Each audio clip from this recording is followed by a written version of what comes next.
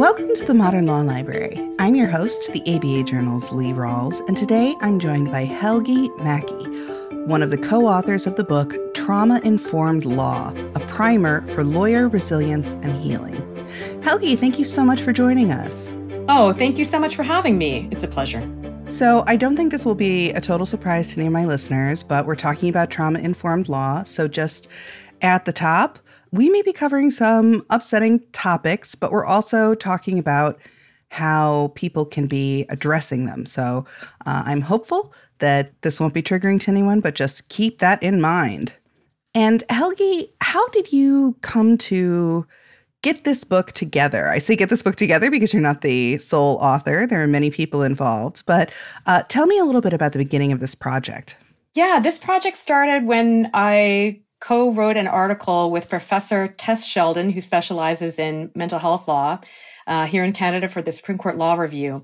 And we looked at trauma-informed lawyering for supporting human rights in terms of helping clients and also lawyers and other legal professionals through that process, because there are a lot of upsetting topics that can come up in the context of human rights. And that's part of the background. The other part is, alongside my conventional legal career, I worked in a conventional and corporate law firm for over 15 years and had a very conventional practice. I also did some social justice work, especially around topics relating to interpersonal violence, including sexual assault.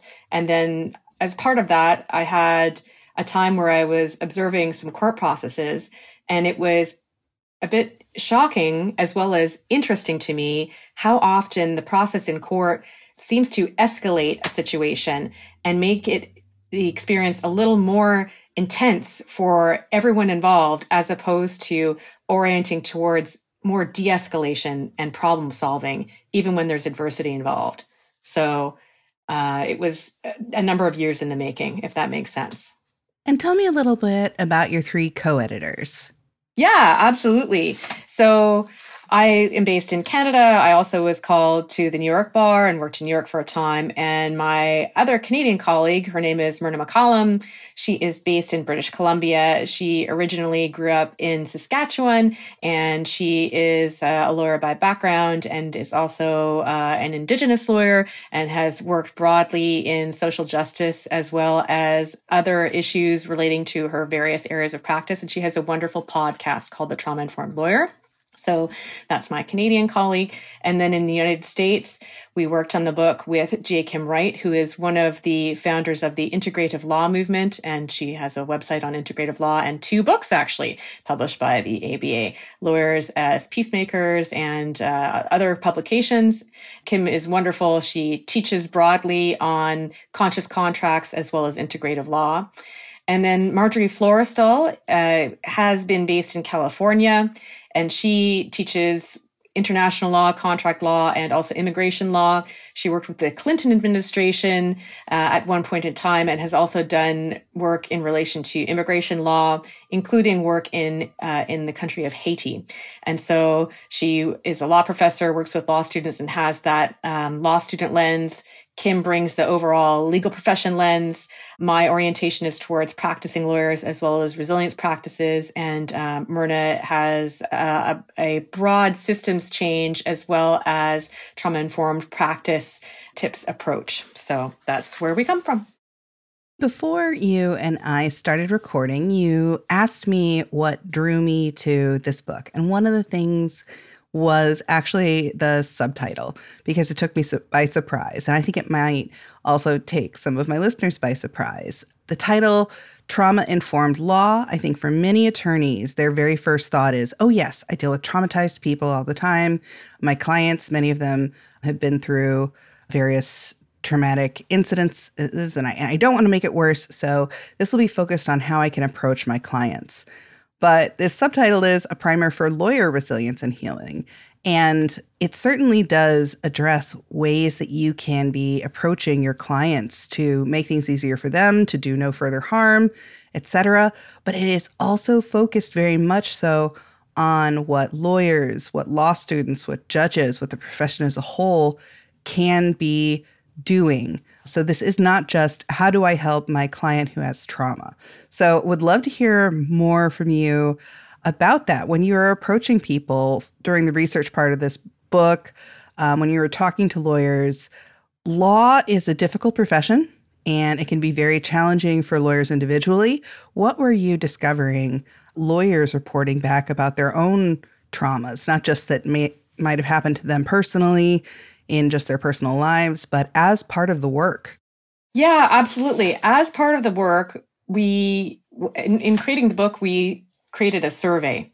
And so we received over 50 responses to that. And then we also received contributions from legal professionals in terms of from their own work and their stories. And so there's definitely a theme of well-being impact and overall impact in terms of career satisfaction, personal and professional impact from adversity, right? So as a lawyer, we're basically conflict managers, right? And so you can think about that in a very transactional way and think of it in terms of paper pushing or, saying the right things in court, best interest of the client, but it's a lot broader than that, right? So trauma transmits, and that is something that is poorly understood about trauma despite over 40 years of evidence-based peer-reviewed research around the topic. And so it's better, in my view, to think of lawyers as firefighters or other public servants, or perhaps even a boxer in a ring if you're a litigator. And so you would never think in the context of those professions, those jobs, that only the person on the other end, the person in the fire or the opponent in the boxing ring, that only that person is affected, right? Or that only others in the ring are affected. It affects us as professionals. It transmits. It transmits biologically, psychologically, and socially, and probably on other levels too. But that's what we know from the peer-reviewed evidence. So that's why. And there was a quote that I'm just going to read really quickly because I thought, there are some people who are going to hate hearing this. You can't think yourself out of trauma. Analytical response is insufficient. As lawyers and law students, we've been trained to learn only with our minds. But there are other epistemologies, other ways of knowing and interacting with the world. And I do think, part of law school training seems to be, okay, identify the problem, now the solution, tick these boxes, do this checklist, this is how we're going to go forward. And as you point out, trauma does not respond that way. So have you come across resistance or lawyers feeling kind of at sea because they can't just think their way out of it? Yeah, I think this is a misunderstanding and a lack of awareness in the profession. We have a very focused learning approach in law school. And so we talk about all of the issues and learn all of the various practices and rules and cases without understanding that we are conflict managers, that one of our main roles is problem solving and also leading in decision making. And so we're relying heavily on thinking, our cognition, and there are preconditions to good cognition. There are preconditions to good decision making, strong leadership. We need to be more prepared than gladiators in a ring, in an arena. And so there's something that has been referenced in the legal community, gladiator mentality among litigators, right? Where all you need is your sword and you're good to go. And so that is actually false from a health perspective and really any other perspective in the humanities. There are preconditions, right? You need to have a calm nervous system, right? You need to have a psychology that is informed about states of being other than fear. And you need to be able to relate to people, right? You need to be able to empathize, understand another person's perspective. So fear-based thinking, if we only rely on that, that's not lawyering. We need a lot of preconditions to be satisfied in order for the best thinking, the best decision-making, the best problem-solving to happen. When that might also come into play as well, when you're talking about, okay, well, you need to be aware of what produces the best thinking and, what trauma can do to the brain, to the nervous system, to a multitude of our processes. The way that many lawyers are taught to, for example, interview complainants or assess credibility, you may be relying on someone behaving in a way they are not able to behave because as it says in the book, more memory formed in traumatic circumstances may not be linear in nature, and the resulting narrative may also not be linear. You need to be aware also of how trauma might be impacting your client's ability to work with you in the cases. So I did very much enjoy what you had to say about helping your clients and understanding what your clients might be going through. Yeah, it's so interesting that in law school, we're taught to think in terms of the reasonable person, and that reasonable person is not thought of in context. That reasonable person is really thought of as being in a vacuum, right? And so when adversity happens, when trauma happens, an individual is not in a vacuum, no matter who they are. They are in an overwhelming context. So what is trauma? Judith Herman defines trauma as an experience that overwhelms our capacity to cope, our normal capacity to cope. So what is a reasonable person when their normal capacities to cope are overwhelmed, right? When their neurobiology, when their psychology, when their relational capacity is overwhelmed. And so if we shift our thinking in that way, a simple example, what's a reasonable person in a car accident, right? Versus, or a reasonable, unfortunately, this is a unfortunate scenario we don't want to see or for it to happen in real life, but a reasonable pedestrian who's been struck by a car. And so when we look at court transcripts, we'll see lawyers and even also judges asking questions like, do you remember the color of the car? Is that really a reasonable thing to expect someone to remember when they are fearing for their lives or perhaps even running or otherwise moving out of the way of life-threatening danger? So when we speak with someone who is an expert in that field, they would say, oh goodness, no, this is a traumatic situation. They're focusing on how do I avoid this danger? They're not going to remember the color of the car. We know about fight, flight, and many people may also be familiar with freeze, but they may not know about the fawn response. And I think that if you are a lawyer with a client who seems especially eager to please or agreeing to everything, and you're like, well, this isn't actually helpful. Please, tell me what you want or tell me more about this, not just what you think I want to hear. That might be confusing to them, but that actually is also a very natural trauma response. I think that hearing a little bit more about the 4 types of response might be helpful for listeners. Yeah, absolutely. So the 4 types of response, you can think of, let's use the boxing ring analogy for this, right? So let's say that you're in a ring with someone and you face someone who is larger than you, right? You might try to fight at first, but you may realize, okay, there is a power or size differential here. So maybe then I need to try to flee. But if there's something in your way, that strategy soon runs out. And you may say, okay, I need to not provoke this person.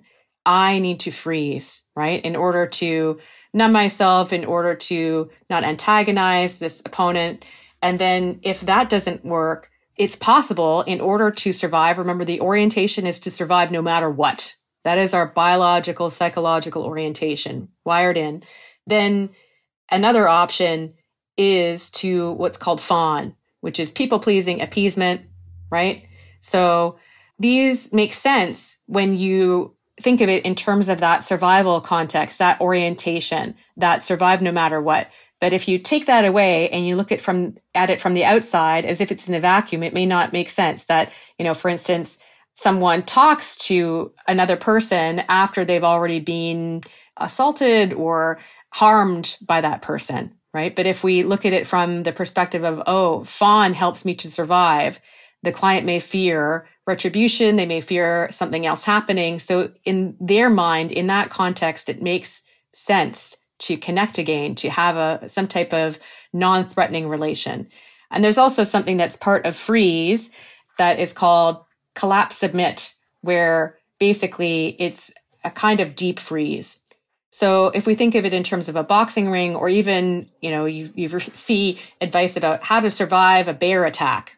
Well, these steps still apply, right? You're going to try and negotiate in terms of your position relative to the bear. You're going to try and run. You're going to try and freeze.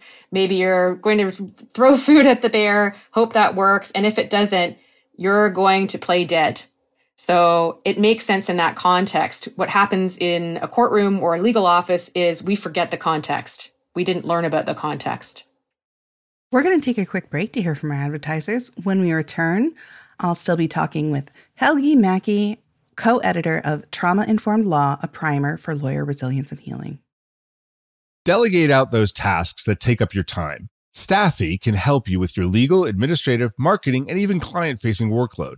Hiring Staffy's top-notch bilingual virtual staff means Staffy does the recruiting, hiring, and training for you. Then, if you need a change, Staffy handles it. You get to concentrate on your strategic work. Schedule a free consultation at staffy.cc. That's STAFI.cc and get $500 off with code HAPPY24.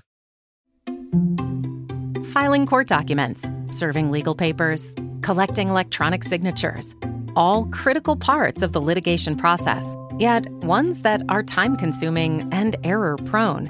But what if you could do more straight from your case or document management software? InfoTrack automates data entry, document selection, tracking, and information syncing across all these core tasks and more by integrating with your core systems like Clio, Smokeball, Leap, MyCase, and others. Spend more time on substantive legal work and less time on busy work. Learn how simple it can be at infotrack.com/simple. Welcome back. Helgi, we have talked about clients. We have talked about lawyers experiencing their own traumas. Let's talk about vicarious trauma. I think that it is a very natural reaction to say, oh, well, let's say that you are an attorney who deals with domestic violence cases and you say, oh no, what my clients have been through is trauma. I don't have trauma. This isn't bad enough to count. It's just that I can't sleep and I am having trouble connecting with my partner romantically. And, I am diving into work and answering emails at 3 a.m. But that's not real trauma. So let's talk about, first of all, no one gets an award for who has the most trauma. We should address all kinds. And second, let's talk about the danger signals of vicarious trauma so that our listeners can be aware of it both for themselves and maybe their coworkers if they notice any signs. If you work in a situation, in a practice area or otherwise with clients or other people affected by trauma, whether that is conflict in the world that's going on or in your specific practice area, you may not be on the direct receiving end of what is threatening, of what is dangerous. But that doesn't mean that you are completely separate from the conflict. There's a trauma expert named Dr. Alicia Moreland-Capuya, who I think has a great analogy for trauma, which is it's a fear alarm in our brains, in our bodies that's going off. It won't stop. And so if you are constantly looking at, for instance, graphic evidence, or if you're dealing with clients who are in a state of distress because there is something urgent happening to them that's affecting their rights, or if you work with colleagues who are impacted by the legal process in terms of being conflict managers, they're dealing with a difficult case or, quote, difficult people, what happens is your fear alarm is going off. Just like it would if you see someone else involved in some type of one of these analogies we've used, right? Whether it's a traffic accident or a fire or, being chased by a bear. If we witness that, if we witness one of those scenes, our inner impulse is to move away from that threat. And that means that we see it as a threat. We identify with that situation. And so in our brains, we have mirror neurons. They allow us to empathize in the same way that they allow us to cry at a movie if we see something happening to a character on a screen. So that translates into real life as well. So if something is happening around us that is threatening, we can't stop our brains unless we are conscious of it and aware of this trauma model that we talk about in the book. We can't just say, oh, I'm going to bypass that. That has nothing to do with me. That's great that you can think that in the moment, but understanding that deeply within your brain, your body, is a totally different matter. And so let's talk about burnout, because I feel like I hear much more often people in the legal profession talking about burnout than I do trauma. Are they related? Are they a consequence of each other? It seems to me like burnout is very much part of this. Yeah, absolutely. They're cousins. That's what I would say. Trauma has a lot of cousins, like grief, like burnout, like compassion fatigue. And so for burnout, it's interesting that we don't hear about traumatic burnout or adversity-related burnout. So for instance, the burnout that came from the pandemic for many people, that's not necessarily regular burnout. There was something overwhelming that happened in our shared social context. And so burnout, there are more details in the book. There's a section on burnout. It is an overwhelm. It can sometimes be a more constant low-grade overwhelm, like relentless use of our brains, or relentlessness of our workload, or relentlessness of too much to do in our practices, which is something that may apply to trauma. And yet we may use that as a euphemism. It may be easier to say burnout than to say, oh, wow, you know what? Actually, the pandemic affected me. I was also in fear. It was also putting me in a state of freeze in my body. I also felt like I wanted to drink wine every night instead of, going to bed earlier. And so it's easier to talk about burnout than it is trauma. Sometimes we associate trauma with concepts around weakness or victim perpetrator, all of that. And so they are related. So it's important to ask, okay, so you're experiencing burnout. You connect to the concept of burnout.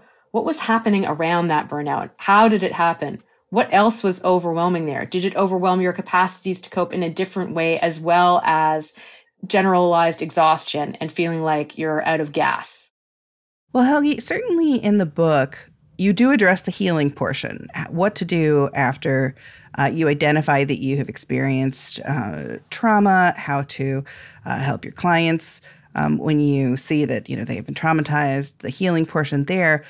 But one thing that I really thought was valuable in the book is you and your co-editors talk about the need to establish plans and teams ahead of this, to start as early as law school, saying, hey, this is a very difficult profession and you can expect to run into traumatizing situations.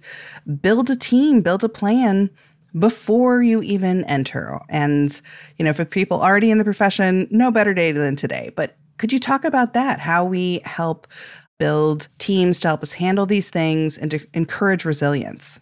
Yeah, I think in law school and our profession generally, it's the classic shoemaker doesn't make shoes for themselves situation. So, we specialize in managing conflict and mitigating damage, yet we aren't encouraged to have really any awareness of damages that happen to ourselves as professionals or any mitigation strategy.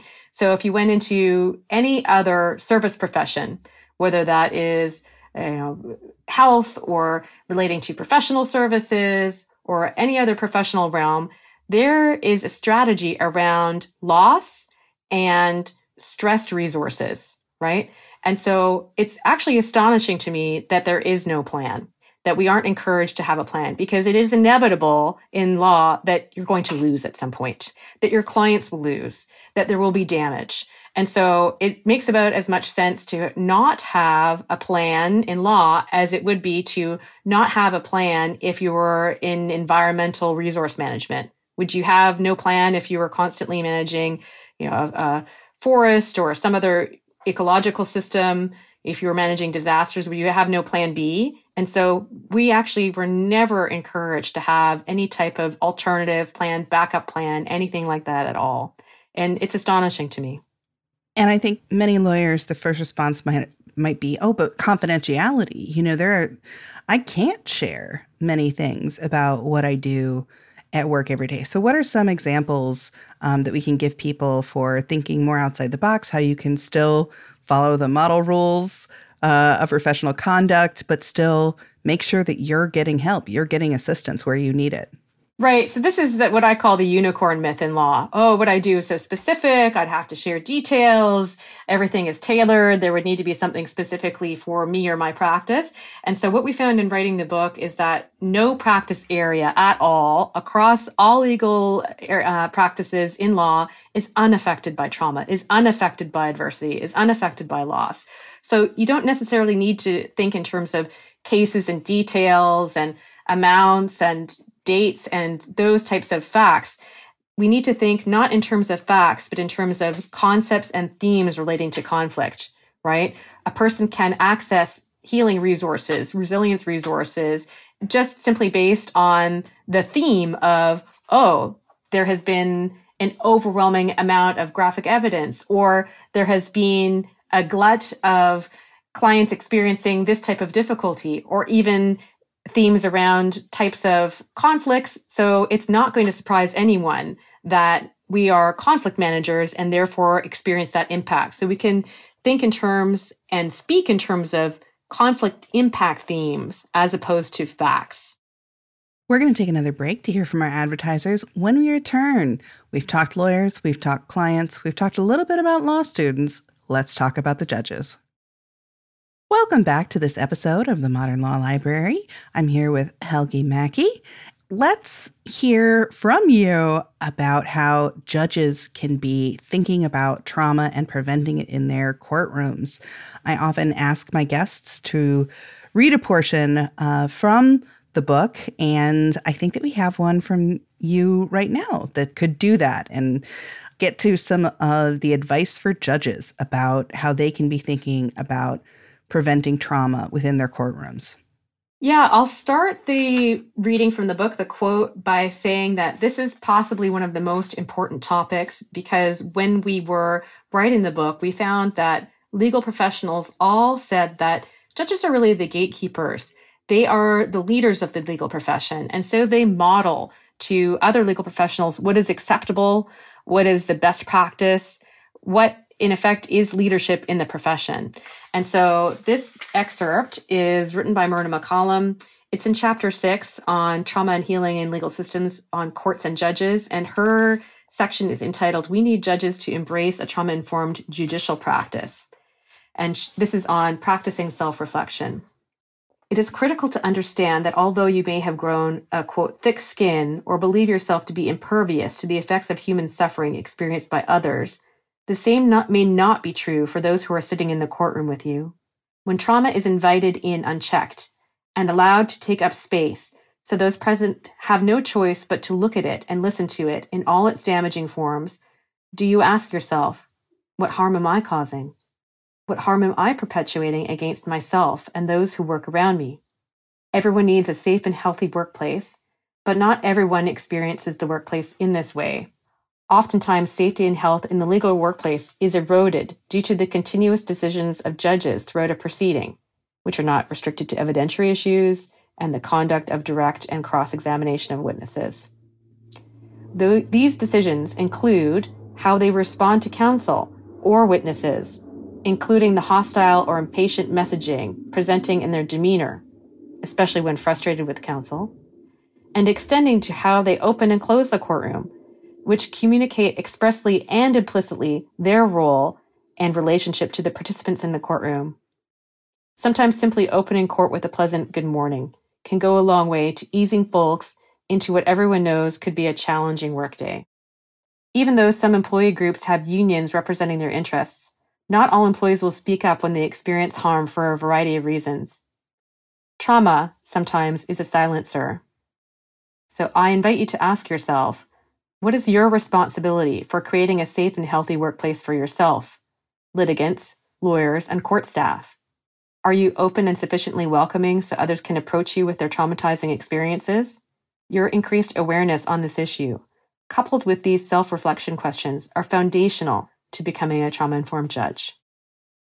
Thank you so much for that passage. And yeah, I think that, judges as courtroom managers, like you said, it's not about what the judge can take. It's about, everyone in the courtroom is experiencing this together. The ABA in the last annual meeting the House of Delegates passed a resolution asking that this be studied more, the kinds of stresses that judges and other courtroom workers experience as trauma, not just with this happening inside the courtrooms, but there's more targeting of judges on social media. There's the fear of danger within a courtroom. There's a lot going on. So I think it's wonderful that you are trying to involve judges in this conversation. Yeah, Myrna speaks about judges as courtroom managers, and I also like what Brian Stevenson has to say on this topic. And he doesn't aim it specifically at judges. He aims it at the legal profession in general. And he, in his ABA medal speech, spoke about how it is our responsibility to ensure that we manage difficulty and inconvenience. And he said in that speech that there's no justice that's possible without difficulty, without discomfort, without inconvenience. And so we need to resource ourselves to deal with all the discomforts, all the inconveniences that are involved in pursuing justice. I'm paraphrasing him there. I encourage you to check out that speech because basically he's talking about trauma-informed lawyering. Well, and I'd love to pivot to a different kind of, room management and having difficult conversations. And that's in the context of law school. I loved what Marjorie Forstall had to say about 4 things that professors could do when thinking about how they handle their law school classes, and then 3 things that law students could be doing to prepare themselves for the classroom environment. I'm just going to read these because I just thought they were so insightful, and then I'd love to discuss them a little bit more with you. So on behalf of the professor, Marjorie urges them to, first of all, begin with the assumption that students want to learn and are not seeking an easy way out. To just approach student requests from that vantage point. Number 2, assume that students have been traumatized. I don't know about you, but I've certainly been in situations where someone will say, oh, well, I wouldn't have said X if I'd known that someone in the room had experienced fill in the blank, or that someone in the room had that kind of background. And truly the easiest thing to do, because you cannot tell from someone's outward appearance necessarily what traumas they have experienced, is just assume that students have been traumatized. 3, learn to handle difficult conversations. And that's, truly handling it, not just introducing a topic and then letting the classroom run wild. And then 4, expand the canon and start bringing in more than just, cases that, as she puts it, would have been introduced in the 1990s. Seek out cases involving people from different cultural backgrounds, things of that nature. And then for a law student, she suggests that they begin with the assumption that what happens in the classroom is not personal. Number 2, recognize that imposter syndrome exists, as do structural and systemic barriers.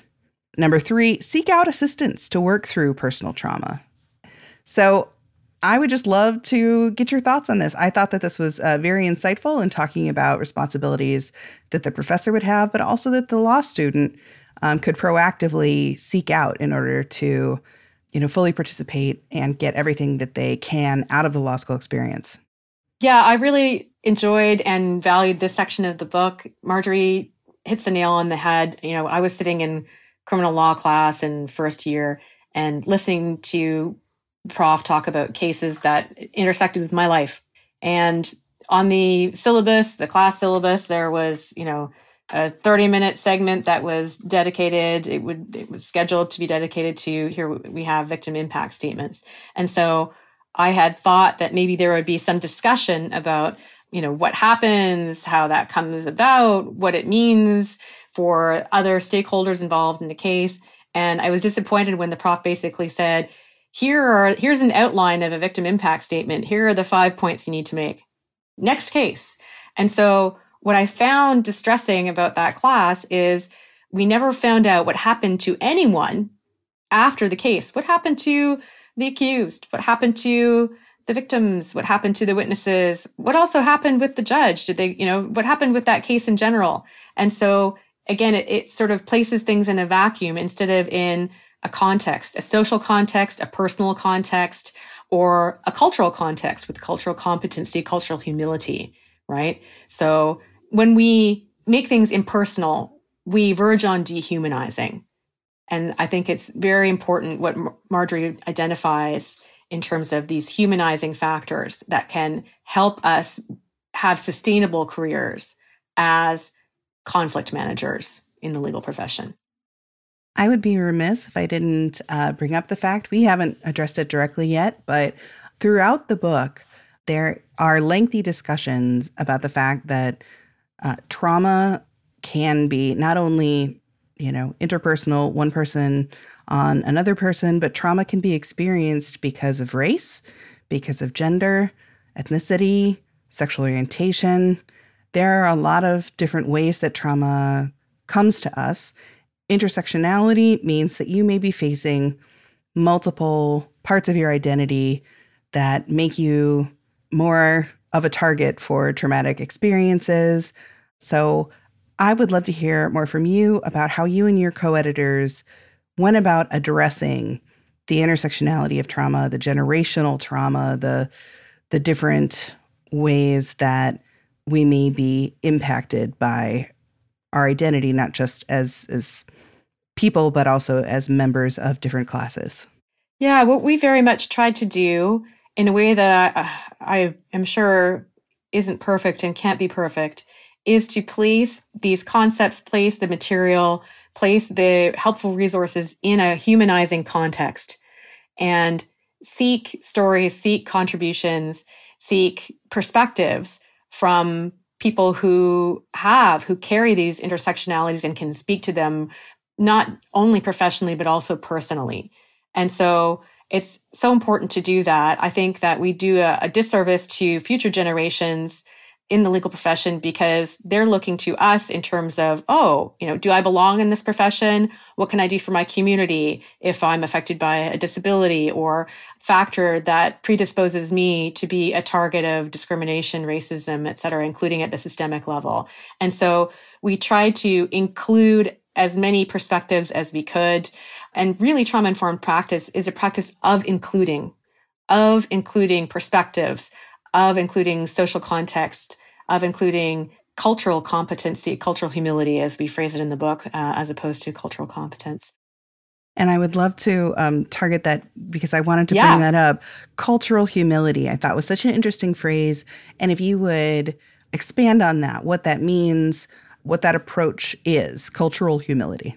So I encourage you to actually read Myrna's section of the book on that and also seek out her podcast because from a cultural perspective, I am not the holder of a first-person perspective that can speak to all aspects of that. However, cultural humility is a perspective that arises from the public health context, specifically nursing, and the originators of that concept who are named in the book come from that perspective. And so the general idea is to not center our own culture, not to place our own culture and our assumptions around that first in terms of when we are in service as professionals to another person.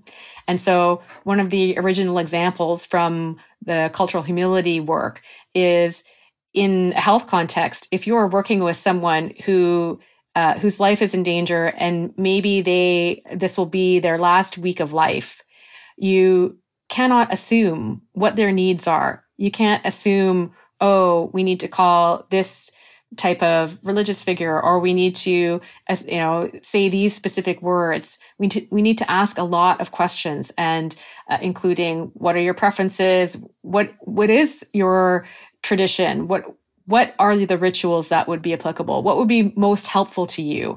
We can't assume around language, orientation, any of those factors. In trauma, for instance, we cannot assume what word people will use. In certain languages, there isn't necessarily a direct word for trauma. It's spoken about in different terms. So we need to have humility.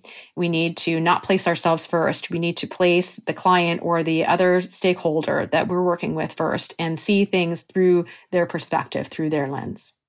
To close out, Helgi, I would love to talk about another piece that we may not have gotten to yet, which is that you intended this to also address the systemic issue of trauma in the legal profession. So could we get into that a little bit? What are you hoping beyond just the individual levels? Obviously, we're hoping that lawyers, that clients, that judges, that law students can individually address this and approach these things in ways that are helpful to them individually. But when it comes to systemic issues within the legal profession, what are you hoping to accomplish? What we're hoping to accomplish is to reduce the barriers to access to justice that trauma presents. So if someone has been through a damaging situation and then they're asked to talk about that in a courtroom and be cross-examined on it, right? That can be experienced as a second form of harm. They already have experienced damage. They've already experienced something that has hurt them personally or at other levels too.